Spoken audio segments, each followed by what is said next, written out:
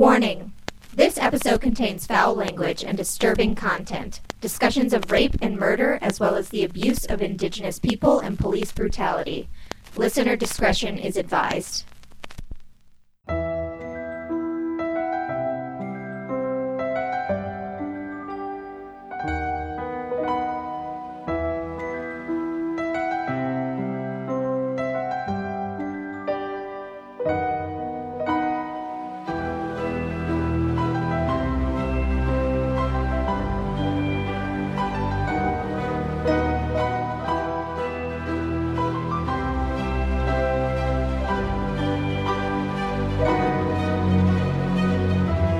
Hi, Weirdos! You are listening to Keep It Weird, the podcast for all things strange, unusual, bizarre, sinister, bloody, sneaky, stretchy, shadowy, and everything in between.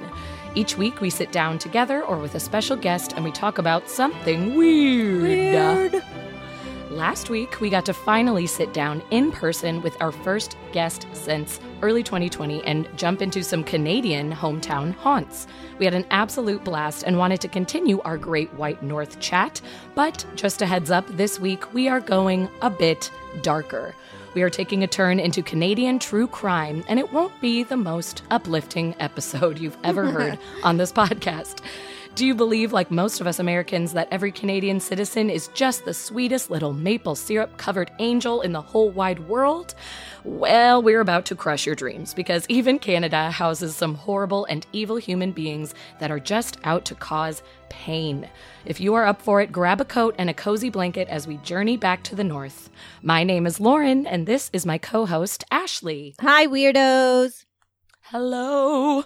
Hello. Welcome back to Canada. DJ was so much fun. He's truly the best. So funny, Really so kind, so precious. Yeah. Liked him a lot. I know that you guys liked him too, because we got a ton of messages telling us so, and I choose to believe you when you compliment me. Yes, we accept but it. It was also just so much fun recording in person again. I was like riding on a cloud. Yeah. I felt like that was the hardest we had laughed in a while. I mean, partially because DJ is so funny, but also just because when you can see someone's face and how they're reacting to something, it is so much more special. And I missed seeing those shocked faces when one of us says something ridiculous. And it was just so much fun. It was a blast. And even like after Lauren left and drove home, she got home and she texted me and she was like, I have so much energy. And I was like, me too. Like it was a good time. And I'm glad you guys liked it and could tell that we were having fun through the microphones. Yes. Sound like you were having a blast right there with us. Before we get into it today, I wanted to give a shout out to some new patrons. Woo, woo. Welcome. Welcome. Hello. Welcome back to the Weirdo Club, Devin Maybe and Kayla Ling. Hi, Devin and Kayla. Hi, guys. Thank you. As we've said before, you can always donate to the show, get all your bonus goodies, and leave for a bit and come back when you built up some episodes. We will never be offended by it because we love you unconditionally. That's not true. If you murdered someone, I would have to draw the line. Yeah. I would have to draw the line for sure. It would be a struggle inside me, but sure. We'd fight it a little bit, but we have to have some conditions. Yeah. That is true. Hello and welcome to Sarah England, who has a black cat silhouette as her photo, and I'm super into it. We already love you. Thank you. Emily Litz, thank you so much. Hi, Emily. Brendan B. Perry. Hi, hello. What up, Brendan? Nalani and Drew Martico. Okay, this was so cool. They donated to the Patreon. I actually went to high school with Drew. He was 1 or 2 years older than me, so we never really hung out or anything, but they donated to the Patreon and said that they listened to our show together all the time and they talked about the episodes, and I just thought it was the coolest thing and it made my week. So hi, guys. That is so cool. I think I saw a few messages come in from them and I just saw something about Centralia and was like, oh, that's so much fun. Also, congratulations on your engagement. Congrats. That's awesome. Yeah, maybe we can have a joint wedding. Anyway. Joe and I will get married eventually. Hello and welcome as well to Alana Peters, Lauren Clark. Not your Lauren Clark, a different Lauren Clark. So close. Allie Farmer and Ashley Morningstar. No way is that your real name. And if it is, write us. I need to know. We have to know if it's real. And also, are you a news anchor? Because I would want to wake up with a morning star. I don't think a news anchor could get a job as a news anchor with the name Morningstar. Not in America, at least. There's so many Christians. Oh my gosh. That's probably true. That can't happen. Yeah, they'll be like, not in my country. Not here, not for me. Not Lucifer's name. Anyways, thank you all so much for donating to our show. Thank you, listeners, as well, for allowing space for them to receive shout-outs in occasional episodes. It's very cool of you to not complain about that. We really can't tell you how much donating to our Patreon does for our show. We chose to do that over ads, even though it's a lot more work with a lot less money. We just hate listening to ads, so we assume that you would as well. And we produce 2 bonus episodes a month for you guys with amazing Amy Hanselman and your favorite hothead, Handsome Joe. And we also send out a newsletter on the last day of every month that we put more weird stuff in. So if you have an extra $1, $5, or $10 a month that you'd like to throw to your favorite show, you can do that at www.patreon.com/keepitweirdpodcast. Sorry. I felt a burp coming on from the beginning of that sentence, and I didn't let it out. Oh, geez. The fact that you got through it so beautifully, I'm very impressed. Which, here's the thing. I'm an adult. I can just stop and belch. I'm also true. the editor of the show. Whatever. Yeah, so you can really do whatever you want. Alert, alert, alert. On Monday. So in 3 days, Tres Dias. Ask Me Everything premieres. Joe and I are dropping the first 5 episodes, and it would really help us out with like stats and all that stupid stuff you have to worry about when you have a podcast if you listen on Monday or whenever you get a chance next week. So the show is called Ask Me Everything. There is a 10-minute sneak peek available on iTunes and Spotify right now, and you can follow us on Instagram at Ask Me Everything Podcast. We know you all love Handsome Joe, so you're going to be obsessed with this show. It's hilarious. All of the questions you guys have been putting out on social media are so, so good. It's so much fun. I love seeing the way everyone's responding to them. So it's like, it's you and Joe saying like the most wonderful, hilarious things, but also I love the interaction with everybody else who gets to chime in. It's been such a blast. Yeah, we're hoping we can make it a really interactive show.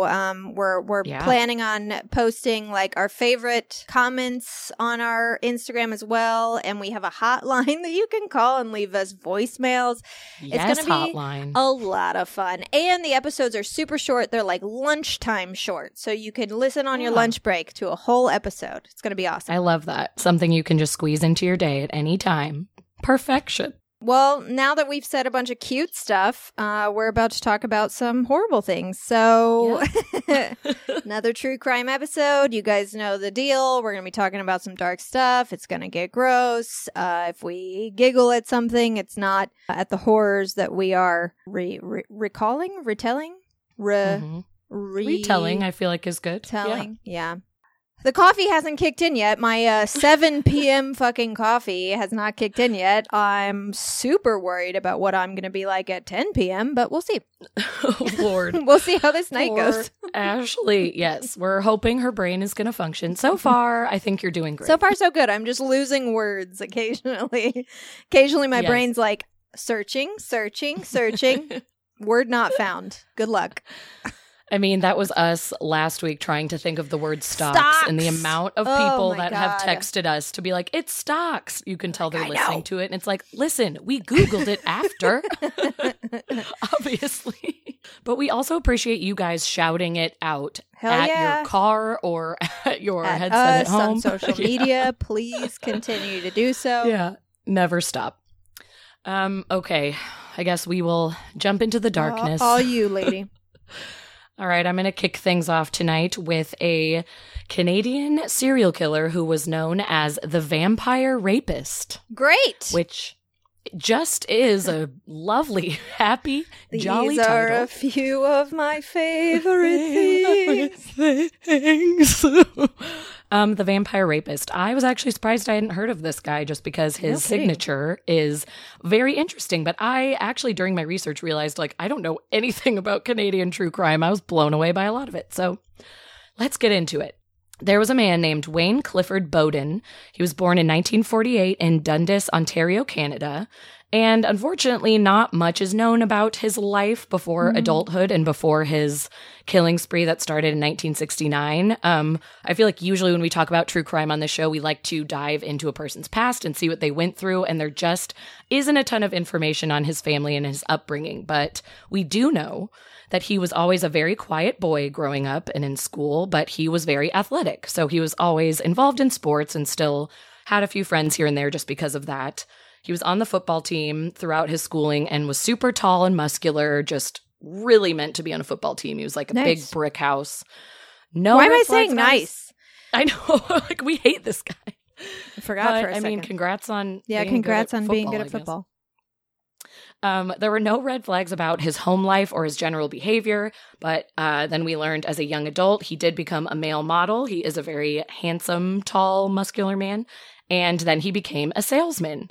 And again, even though he was quiet and shy and more introverted, he was good looking and he was charming. So modeling and sales make a lot of sense for this guy. Like he knew how to charm people. He was pretty flirtatious.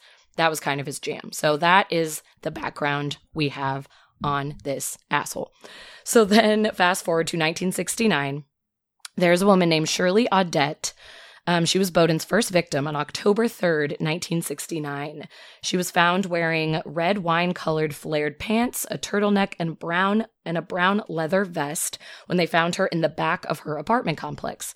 She was raped and strangled with bite marks on her breasts. Very, very intense bite marks on her breasts. Like that's where the vampire part came from because it drew blood. They were deep into the skin. Like this was not just a little love bite. This was like, I am trying to draw blood kind of bite.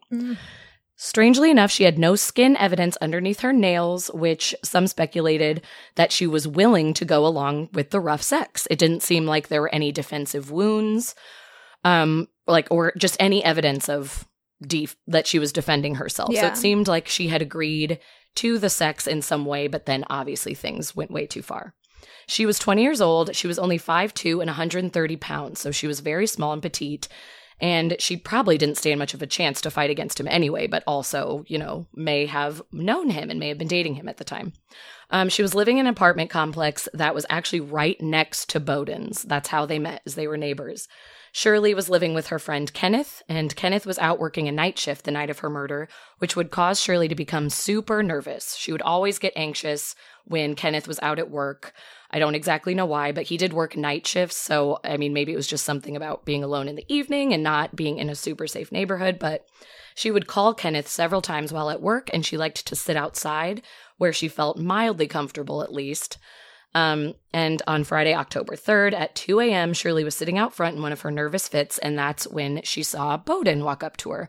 She called Kenneth at 3 a.m. to tell him that she had met someone, and she was excited about it, and that was the last time anyone had heard from her. Kenneth tried to call her back at 5 a.m. when he was getting off work and got no answer, and then when he got home, he found the body. And then immediately called police, and they pronounced her dead. And it was later found out that she was 5 weeks pregnant at the time, which is very, very upsetting. And there is a chance that it was Kenneth's baby because some articles did speculate that the two of them were more than friends, while others just said they were simply roommates and buddies. So we're not sure, but nobody knew she was pregnant until after her death, which is very sad that she was having that secret and thinking that this guy just wanted to have a nice evening with her and a nightcap, and this is what happens to her. I was going to say, even 5 weeks, she probably didn't even know she was pregnant. Yeah, she may not have known. Yeah, 5 weeks is super, super very, early. Very like, early. That's like, you just missed a period.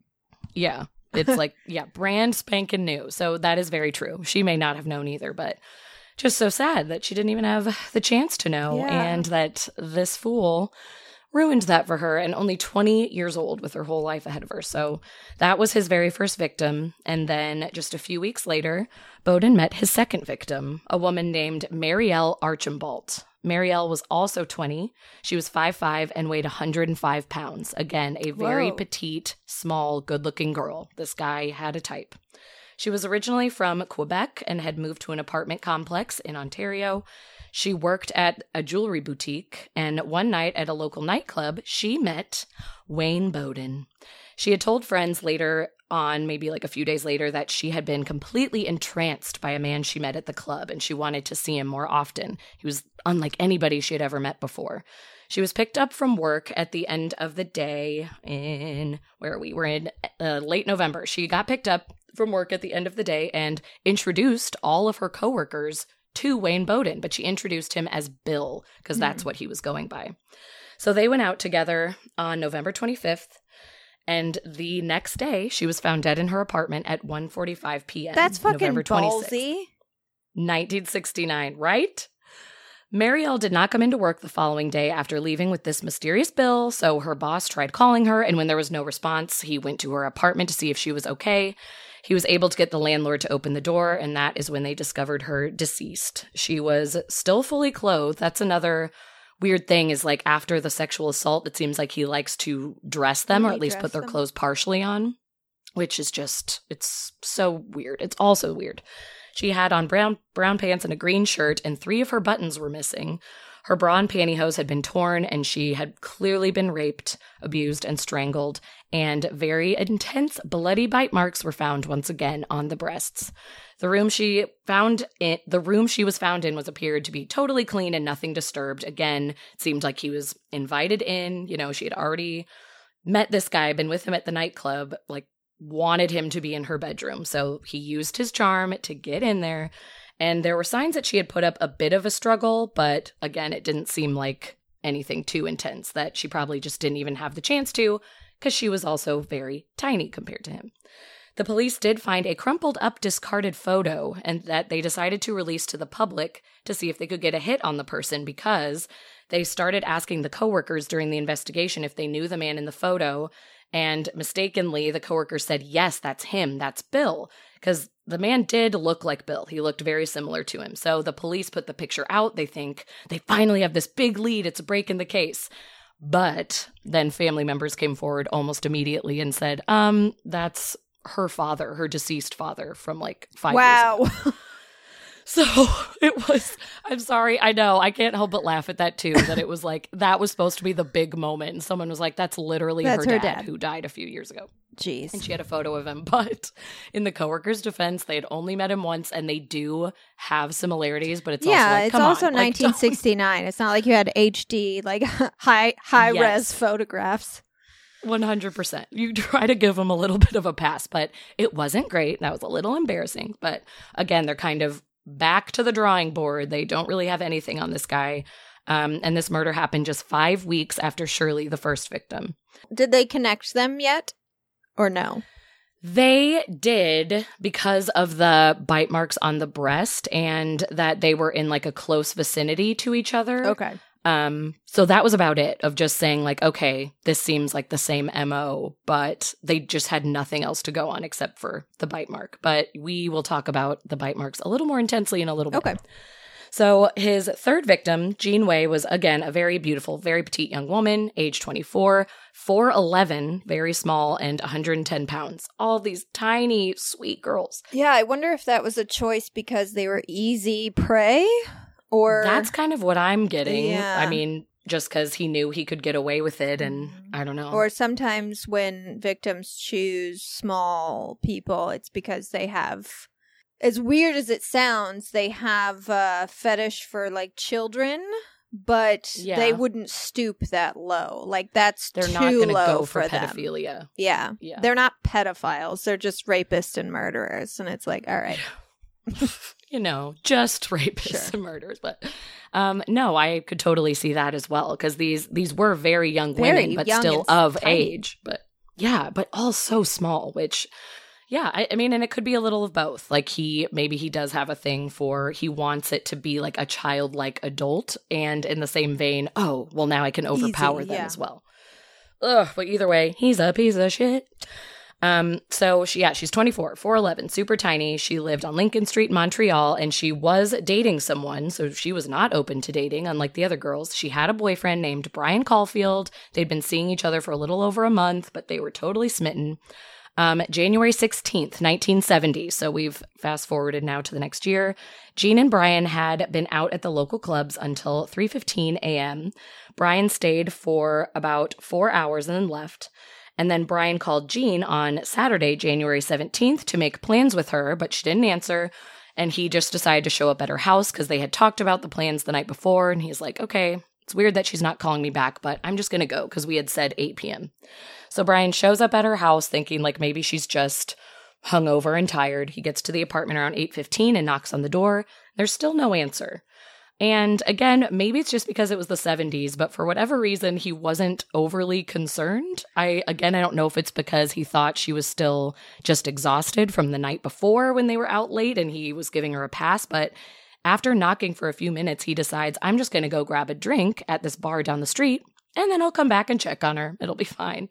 So he goes to this bar, has a couple of drinks, and then he gets back to Jean's around 9:30 p.m., and Brian this time is just able to open her door and go right in. So I guess either like the door wasn't unlocked the first time or maybe he didn't think to try it, but he finally opens the door and is like, what is going on? He sees what he thinks is her sleeping in her bed, except he wasn't able to wake her after shaking her for several minutes. Her body wasn't cold yet, so he was confused if she was just passed out or what. But then when he checked the situation a bit more, he realized that she had a wool belt wrapped around her neck, and she was wearing nothing but a green bedspread with her feet being the only thing exposed, and there was blood everywhere. Yikes. So upon investigation, the cops revealed that even though she did have some bloody marks on her, there were no bite marks on her this time. And the police also found fibers in her hand that showed there was a definite struggle and many defensive type wounds. So she looked as though she was attacked. So this time it wasn't necessarily tied to Bowden because this looked totally different and there were no bite marks. We found out later that it was him, but police believe that maybe the lack of bite marks had to do with Brian coming to knock on the door while the attack was going down, and this could have scared Bowden to go out a back door or flee the scene early or hide until Brian left, something along those lines. It just seemed like because it got so sloppy that maybe Brian coming over earlier in the day had kind of scared him off, so he didn't know what to do. So that's kind of the theme around that, and then he was scared enough to leave for Calgary this time. He was leaving Montreal, moving on to Calgary for his fourth and final victim, Elizabeth, who had last been seen by coworkers stopped at a red light sitting in a blue Mercedes on the night of Monday, May 17th. So we have fast forwarded 4 months in 1971. She had told coworkers, 1971, sorry. We fast forwarded a year. He was laying low for a while. So I think he had gotten super jumpy and had to start a new life in Calgary. So she's at a stoplight and she sees her coworkers, and her coworkers had been told earlier in the day that Elizabeth was going on a date with a new man. So they were really staring at them. They got a really good look at the car, a really good look at the guy, and they were making their judgments because their friend was going on a date. So they were great witnesses in this moment. Unfortunately, Tuesday, May 18th, 1971, Elizabeth did not show up for her job as a high school teacher. Elizabeth's apartment manager was called and asked to check on her, and she was discovered on her bedroom floor face down dead. Just like the victims before, she was raped, strangled, and did have the very intense bite marks on the breast. Her apartment showed that she had struggled with whoever had attacked her, and when they were lifting the body off of the bed, they saw that a broken cufflink was underneath her. So they have a little something, a little bit of evidence left behind. The two colleagues who had told police that they saw her the night before, again, had the full description. They had every detail of the blue Mercedes down to, a bobblehead in the window, to also a decal that was on the back. One of Elizabeth's friends was able to describe the man pretty well, saying he was a flashy dresser, short, well-kept dark hair, and that his name was Bill. So they had a little more to go on this time around. And on May 19th, 1971, just the next day, Wayne wasn't very smart. He stayed in the area, and police found the blue Mercedes parked just a few blocks away from the crime scene. So not the smartest on his part. He was about to open the door and get into the car when police came after him and arrested him. And Bowden said that, hey, I moved to Calgary from Montreal a year ago. I started a new life here. I started dating this woman, Elizabeth. That was indeed my cufflink that you found, but it was just because we were sleeping together and I left her alive. I left her totally fine. Yeah. Must have been someone else. I left. Yeah, he was totally playing it off. Police department was holding Bowden under the suspicion anyway because they weren't buying it, of course, but still just did not have enough to charge him. Until, this is what I think the fun part of the story is, a man named Gordon Swan, an orthodontist in Calgary, was approached by authorities to try and see if Bowden could be identified as the killer through the bite marks on Elizabeth's breasts. Canada at the time had nothing in their literature about forensic dentistry. There wasn't anything at the time. Now we go off teeth all the damn time. Yeah, but remember, it's actually like bad. Yes. The bite marks, exactly. They've proved, unless the thing is, if you have, I feel like especially back then, like if you have very distinct teeth. Yes. You know, then you can I be think discovered. that you can probably figure it out. Yes. It's like, it is like if not you have the a most snaggle reliable, tooth or but... something. Yes, for sure. Yes, if you have like a very specific smile going on, someone can identify you. But at the time, they really weren't using teeth at all. So this was kind of the first time where they were like, can we do this? So Gordon Swan decided to write to the FBI to get more info, and Swan received a letter back from J. Edgar Hoover himself. Damn. I know. Telling Swan to get a hold of a man in England who had dealt with between 20 to 30 cases on the same issue, and that he could be an expert on this. So he's like, this is my guy. Go to him. I got a tooth guy. I got my tooth guy. He's over in England. Just hop on the boat. Get over there. Gordon Swan, armed with a cast of Wayne Bowden's teeth, made the discovery that showed 29 points of similarities to the bite marks on Elizabeth's breasts. The evidence was so strong that it was able to convince a jury that Wayne Clifford Bowden was guilty of murdering Elizabeth Porteous, was her name, and the judge immediately sentenced Bowden to life in prison. So, as you said, yes, teeth aren't always reliable, but to have 29 points of similarities, he had a unique enough bite that they were like, oh, yep, we got him. And the jury was all on board with it. So, Bowden was transferred to Montreal, where he admitted to the murders of the other 3 victims after much pressing, and actually was dismissed. There was a 5th murder where somebody else bit a woman's breast, but it turned out to randomly not be him. It was just some one-and-done guy who got arrested for it years later, but that everyone thought 100% he was lying about it, but got away with that one because it was some other copycat dude. But he got 3 more life sentences for the 3 other women and was sent to Kingston Penitentiary, where on Wednesday, February 16th, 1972, he began his life behind bars. And then there is one more thing to this story, if you can even believe it.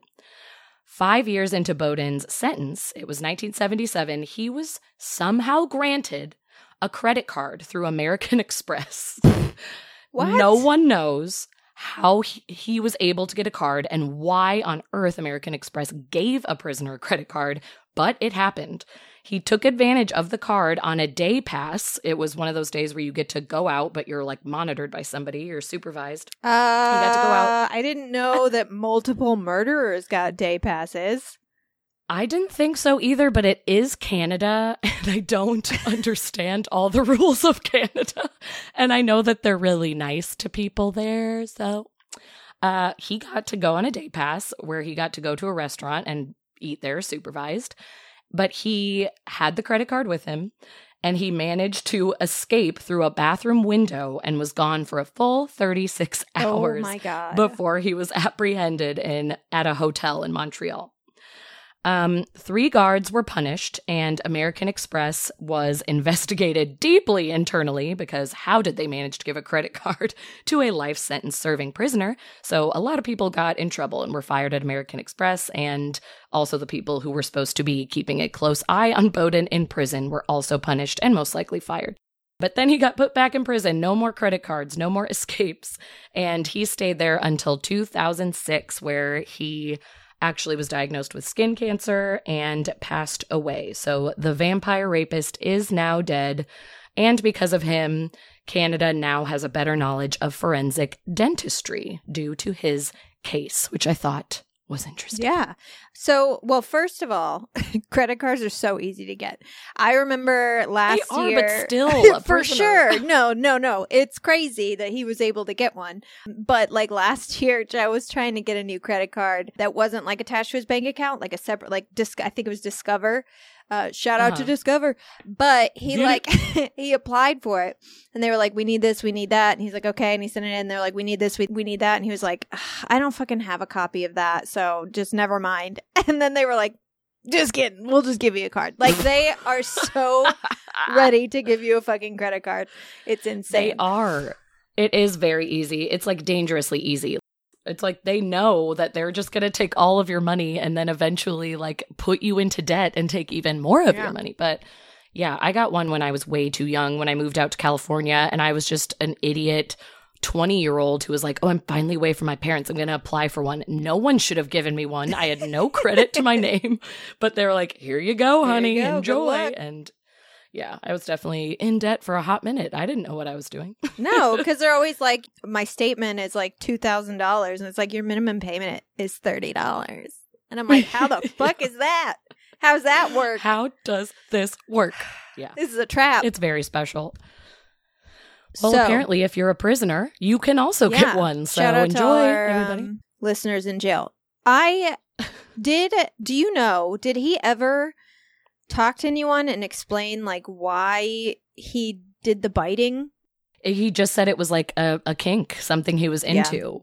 Yeah, which again, it's like people do bite, and I know people have rough sex, and like we talked about it on our sex episode. That is all fine, but he was biting these women so hard that it was like breaking the skin. It was breaking the skin. It was drawing blood. It was like almost as if a like tiny knife had gone into their breast. Yeah. So he took it a bit too far, and it's crazy. But yeah, it was just kind of a kink of his. And I want to know more about his past. As I said before, I just like, there is nothing to dig up about this guy except that he was athletic and charming. So I don't know where the kink comes from or what it's about. But even though that he admitted to his crimes, it doesn't seem like he had a whole lot of remorse. I think he just was a bit of an evil man. Yeah, they're lucky they caught him when they did, because he... Mm-hmm. As you were describing it all to me, I was like, Bundy. Yes. Because I almost said that at the beginning, but I didn't want to give too much away, but it's very similar. Because he would rape and he would bite and all that shit, so. Yep, and he charmed his way into women's lives all the damn time. It's like it's the Canadian Bundy been a lot in a way. Worse, yeah. But. Oh my gosh, yeah. I mean... horrible that it happened to these 4 women, but I am thankful it was only 4. It could have been a lot more, especially because he had escaped to Calgary already and had been, creating this new life for over a year. But thank goodness he got a little sloppy with leaving that cufflink and letting strangers stare at him for long amounts of time. Yeah, let's see, hold on. I got my Google. So... There is a book. It's on Amazon. This is not an ad for Amazon. But you can get it on Kindle for $2.99. Maybe I'll do that. But it's Bloodthirst, True Story of Wayne Bowden, Vampire Racist? Oh, we're struggling. Rapist, serial killer. He's probably a racist too. I don't know. I'm sure he is. Known as Strangler Bill. I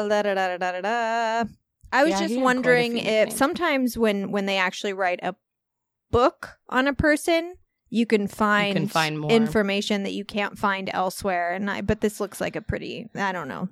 It has good ratings. I'm looking at it now too. Ratings. I would be curious to read about it because I'm sure you're right. There could be a lot more on his past. I'm very curious about things that happened to him, even not necessarily as a child. I mean, maybe his childhood was normal, but it feels like there had to have been some kind of a switch in his adulthood. So well, this review says, blah, blah, blah, blah, blah. Wayne Bowden grew up in a home where he was not shown any love or affection. As an adult, well-built, clean-cut, blah, blah, blah, blah, blah. He developed a taste for blood. Yeah, it might be an interesting read. We might have to put that on our reading list. Oh, we were going to do that this year, and we never did. I know. We had somebody write in and say, will you guys make a reading list? We were like, of course. And then we failed miserably. No problem. Listen, I'm so sorry, guys, when that happens. It is not because we aren't paying attention. It is just because we have so much other things that we are doing. There are lots of things going on. And also, there were medical issues this year. It was the whole thing. A lot of medical issues, a lot of doctors, a lot of hospitals. Oh my gosh, but I am excited to read Bloodthirst now because I feel like he was a vampire. He was definitely a vampire. He was a vampire. Remember that? I do. Anyways. I was just in the middle of holding in a sneeze. So I was heard busy. you and I meant to comment. I didn't mean to just sit here and be silent. I had just coughed and then a sneeze was coming on. I was like, he is a vampire. Oh, I want to comment on Ashley, but I have to sneeze. We're a mess. Witchcraft, the occult, extremist beliefs, murder. Tune in to Rogue Darkness each Friday and join host Raven as I uncover horrific crimes committed under the misconceptions and misunderstandings of witchcraft and other belief systems. I'll cover a wide range of crimes involving ritualistic killings and extremist beliefs to cult persuasion and supposed possession. Anything and everything that borders the line of horrifying. There's always 3 sides to a story. Side A, Side B, and then the truth. Let's uncover the truth together and explore the darkness of mankind, one crime at a time. Available wherever you get your podcast fix, simply by searching Rogue Darkness. All right. Well, today I'm going to be talking about something really horrific. So no change, basically. Basically, we're just continuing on. Here we go. And just an additional warning for this story. I'm not going to have a lot of nice things to say about police officers. So That's okay.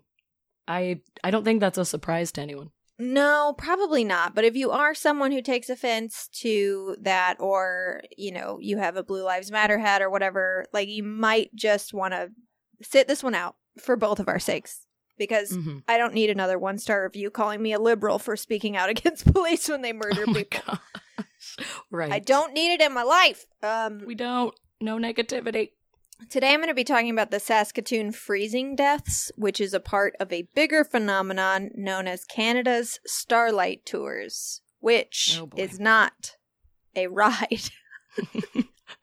The best text I received from Ashley was when we were going over our topics. She said, "It is not a theme park ride as it sounds." It does. Starlight Tours? It does. It absolutely does. But I had a feeling that it wasn't going to be a happy ride based on the true crime category. And then even I asked Joe, I was like, hey, do you know what Starlight Tours are? Because I didn't know if I was just out of the loop. And he was like, yeah. And I was like, oh, shit, really? I was like, okay. And he was like, yeah, the tours that show you like the Hollywood homes. And I was like, no. All right. That is so funny. Okay, that makes me feel better that if Joe doesn't know, we can feel. That's how I feel. Okay. So, we as white people are just this year coming to terms with the fact that Canada has a pretty disgusting history when it comes to the treatment of Indigenous people. And I say we as white people because the Indigenous population has known about this and has been vocal about this for generations, and they are just starting to be heard by a broader public. I mean, I will not lie. I was so shocked by the stories that were coming out, and I felt really dumb for not being aware of any of it. It's very upsetting. The Indigenous population of Canada numbered in the hundreds of thousands before European colonization and had dwindled down to about like 110,000 by the 1890s. And I remember the way I was always taught about colonization was like, oh no, we want to teach them and bring them into society. And if they're dangerous or like they tried to murder us, we'd retaliate, but we didn't slaughter them by the millions, which is just like factually incorrect. We absolutely did kill them. In May of this year, the remains of 215 Indigenous children were found in unmarked graves on the property of a residential school. And for anyone who doesn't know, these schools were boarding schools that Indigenous children were sent to in an attempt to assimilate them into white culture. They were forced to speak English or French in Canada only and convert to Christianity, which is a super Christian thing to do. This particular school was the Kamloops Indian Residential School. It was the largest one in the school system. Thousands of children died in these schools, and their bodies rarely made it home to their families. And the last federally run school didn't close until 1996. Jeez, I cannot believe that. That is such a long time. Yeah. such a long time. And the thing is, like, they've found 215 bodies. There's more. Right. They've already done, like, ground scans. There's more graves. They just haven't been able to uncover them all yet. So. Oh, my gosh. And the youngest child was 3 years old. No. So just to add insult to injury there. And that's unfortunately not the only dark spot on Canada's history of treating Indigenous people like garbage. In the early 2000s, a disgusting act known as Starlight Tours were brought to light. Also known as Starlight Cruises and Midnight Rides, this act involves a police officer picking up an Indigenous person for whatever, jaywalking, drunken disorderly, loitering, whatever they wanted to charge, and then driving them out to the middle of nowhere in the winter, sometimes even taking their clothes and leaving them there to die. Oof. My God. So, like I said before, this is something the Indigenous people have always known. You know, don't trust the police has been a pretty constant mantra in Canada and the U.S. And with both of our histories, not super shocked. I wouldn't trust them. I don't trust them myself. And I am a young white woman, so I can't imagine how any person of color would feel around a police officer. But the first recorded case of a Starlight Tour occurred on May 22nd, 1976. During the night, 3 First Nations people, 2 men, and a woman who was 8 months pregnant were taken from a party by an officer named Constable Ken King.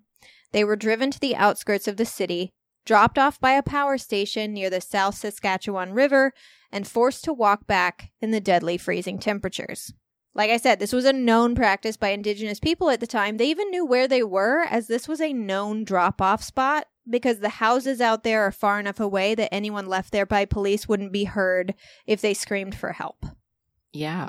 How dark is that? Oh my gosh. This is so disturbing. I can't wrap my head around it. But these people actually survived the night, and they reported this event, making it the first recorded occurrence.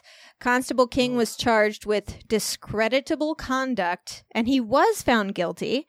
He was charged with a $200 fine, which was about 1 week's pay for him. What? That's it? For attempted murder, which is exactly what this was. He just got a freaking fine. $200. And then, you know, no time off, no suspension, nothing. At least give us a suspension. No. Even a suspension is garbage, and we all know that, but it's like tale as old as time. We hear that with police officers always. So I just can't believe he didn't even get sent away from work. No. I want to throw up. Okay. Not everyone was as lucky as those 3, though. In 1990, the body of Neil Stonechild, who was a teenager in the Salto Cree First Nation, was found frozen in a field on the outskirts of Saskatoon. Police ruled his death an accident after a pathologist determined that his cause of death was hypothermia. The police said there was no evidence of foul play, but his family noted that when they viewed the body upon burial, his face was swollen and he had marks around his wrists. They said it looked like his nose had been broken and that he had been tied up or possibly in handcuffs, which was corroborated by one of his friends, Jason Roy, who reported that he had seen Neil handcuffs in the back of a police car with his face cut open and bleeding 5 days prior to his body being found. Jeez. Even though he told people and reported this to the police before the body was even found, even though he submitted these reports to the police twice, even though his account of events matched up with the injuries found on the body, police maintained that Stonechild died of exposure while he was on the way to prison to turn himself in. Which... Jeez. What? If you're gonna lie, at least make up a good lie. Like, yeah, at least come up with something a bit better. So... I can't. In January of 2000, getting closer to today, in January of 2000, a man named Daryl Knight became another victim of a Starlight Tour, and he was luckily able to survive the 3-mile walk home in -7-degree weather. He was driven outside the city limits of Saskatoon by officers Ken Munson and Dan Hatchen, and made the walk with only a t-shirt and a jean jacket and a pair of jeans.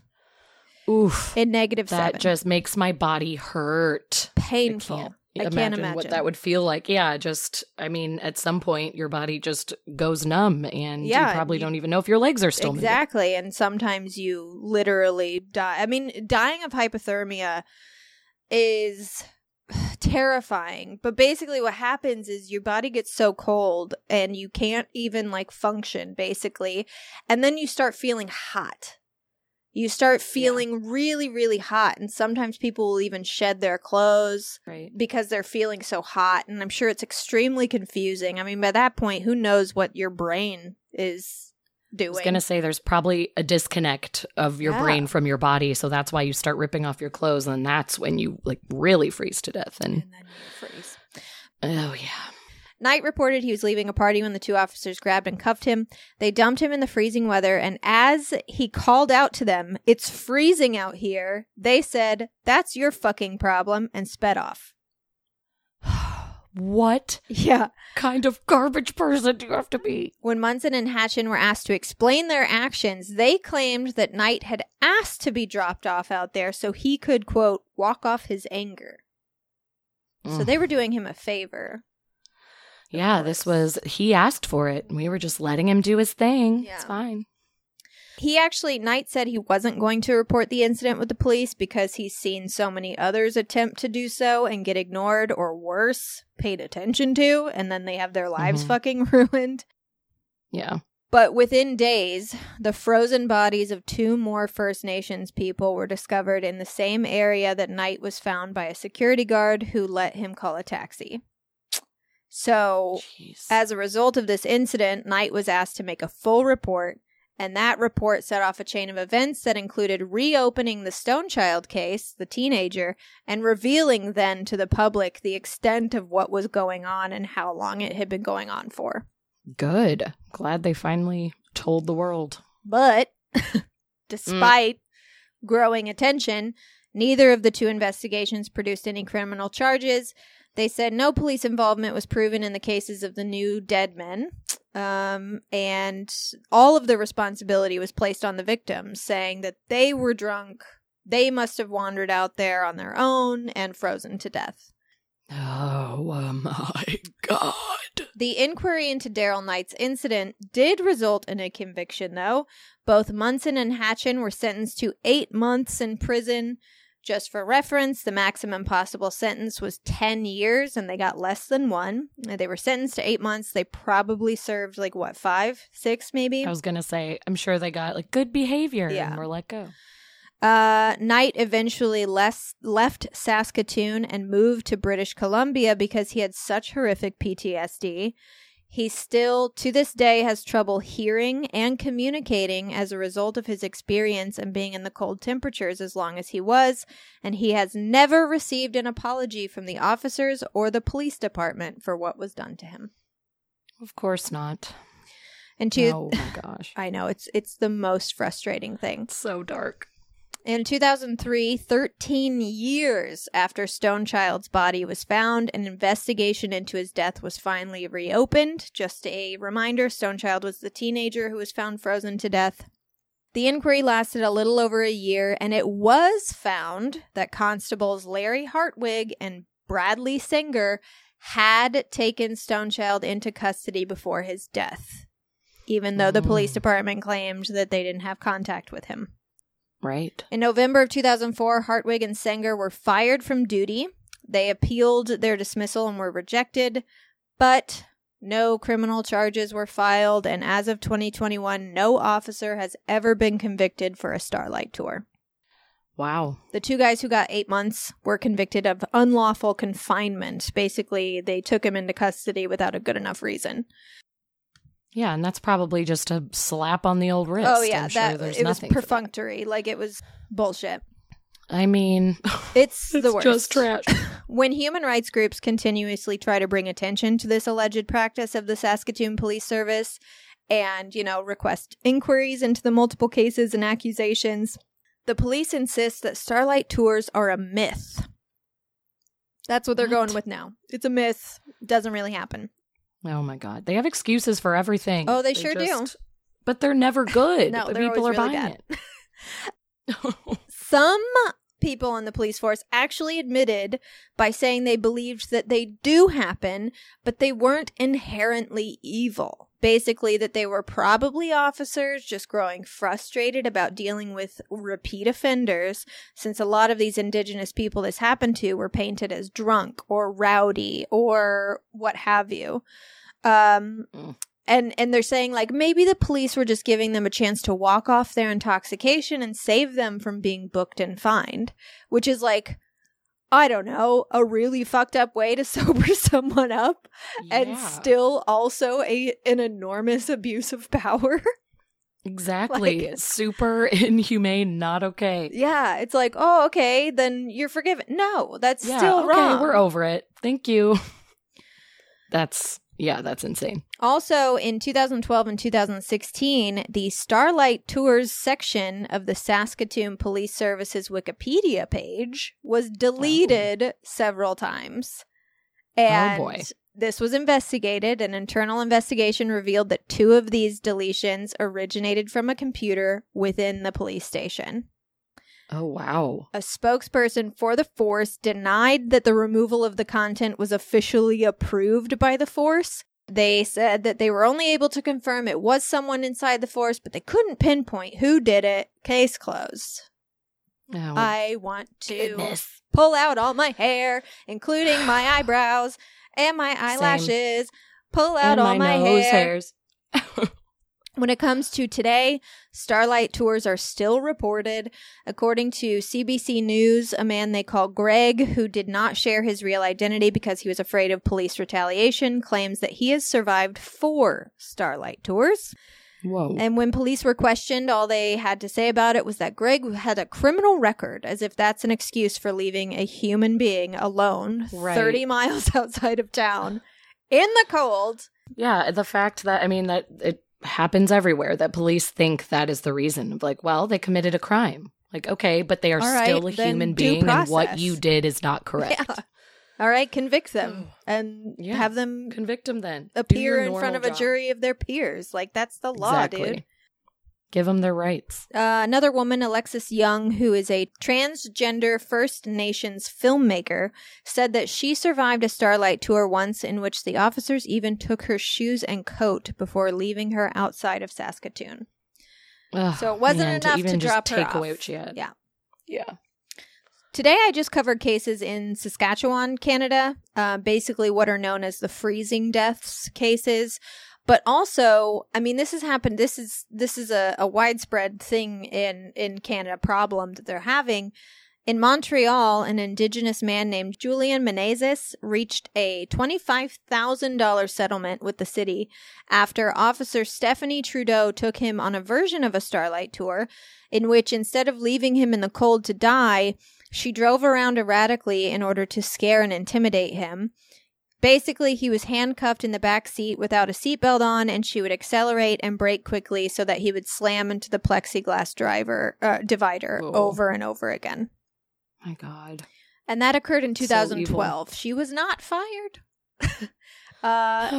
In fact, she ended up quitting on her own in 2015, and a year after she quit, she was barred from ever being an officer again for a different assault that occurred in 2012 of 2 Indigenous men. Great. Well, I'm glad she's barred forever. She still should have gotten in much more trouble, but at least she can't be an officer. At least she can't she fucking retired. Like, she's whatever. Yeah, she's doing fine. She's fine. In addition to physical and mental abuse and death at the hands of police, Indigenous people in Canada who are the victims of crimes are also ignored by the police to a frightening degree. According to the Human Rights Watch, Canadian law enforcement has failed to address problems leading to the disappearances and deaths of Indigenous girls and women in Canada along Highway 16, which is now known as the Highway of Tears.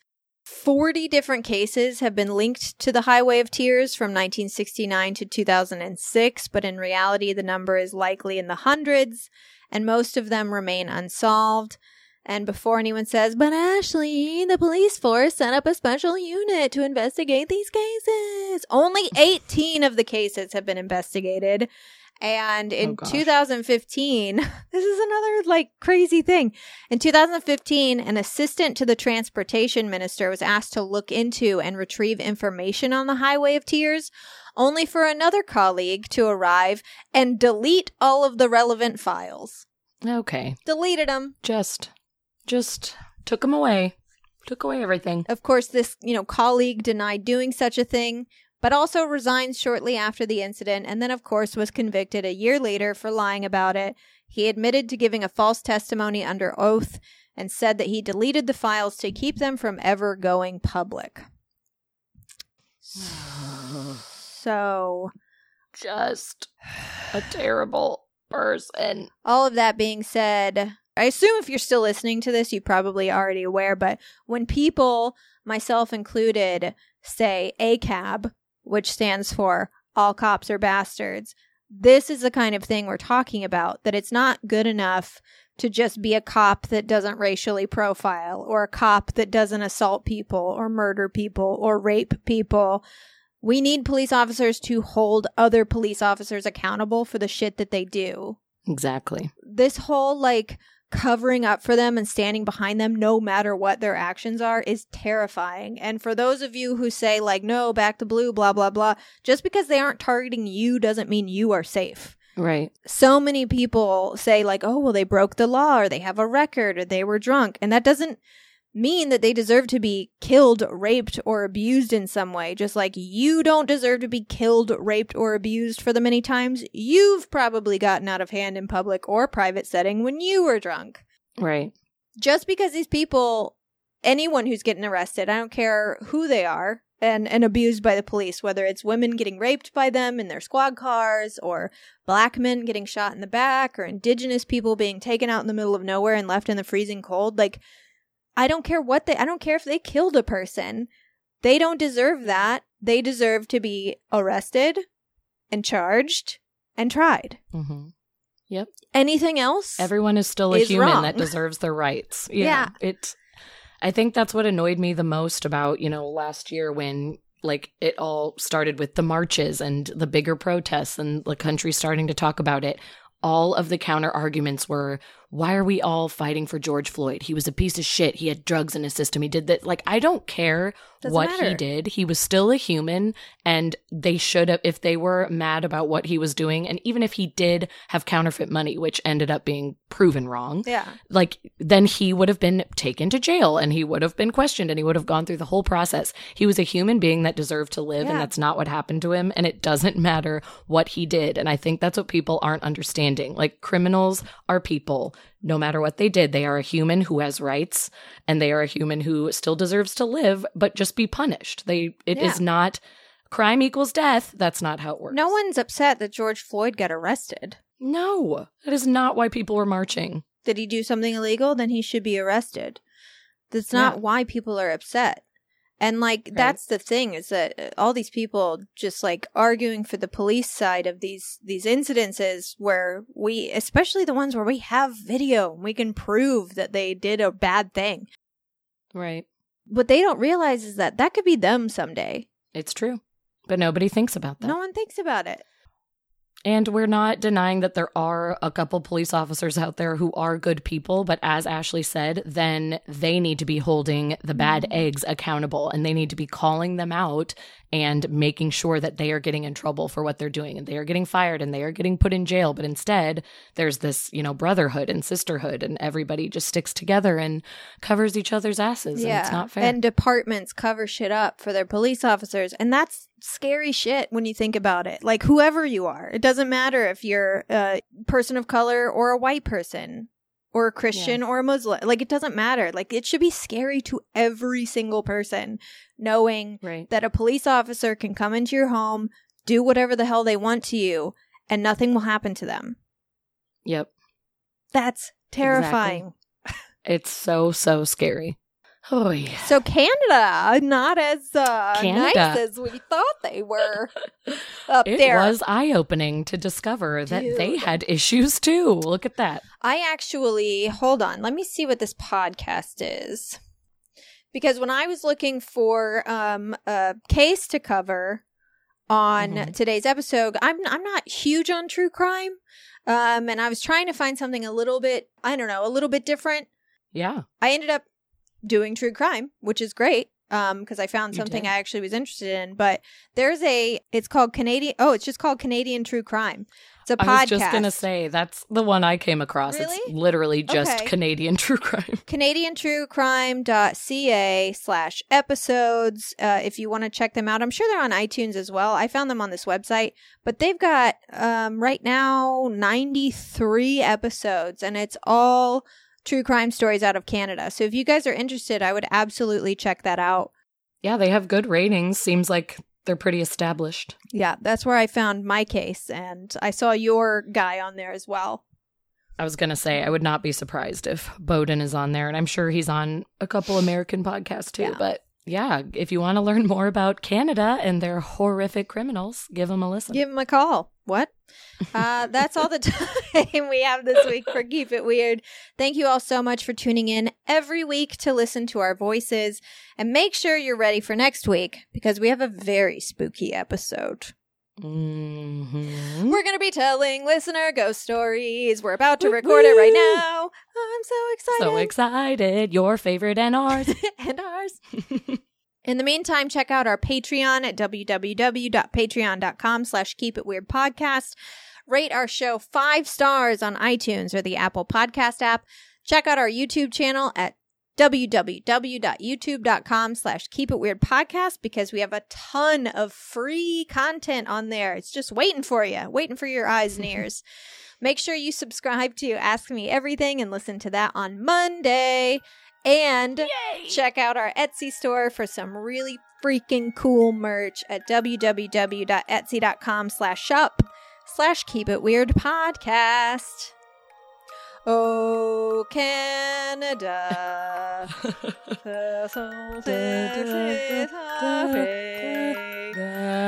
The only reason I know the tune is because of hockey games.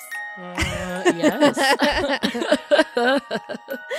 That was perfect. I don't know the words, though, except for Oh Canada. Oh Canada, my Canada. Thank you for letting us explore your nooks and crannies. We really enjoyed digging deep into the great white north. I'm sure we'll be back. We'll be back, and we can't wait to try a bag of milk. Yes. And keep it weird. Eh? Eh?